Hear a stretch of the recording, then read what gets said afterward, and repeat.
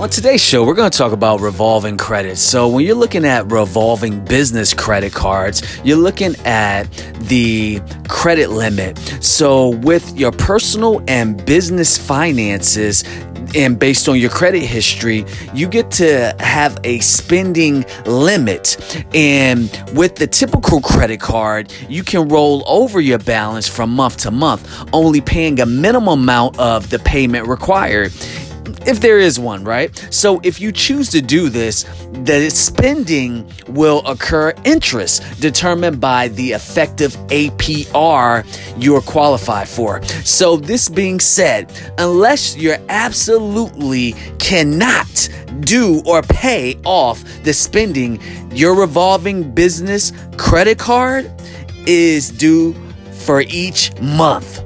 And that is revolving business credit cards.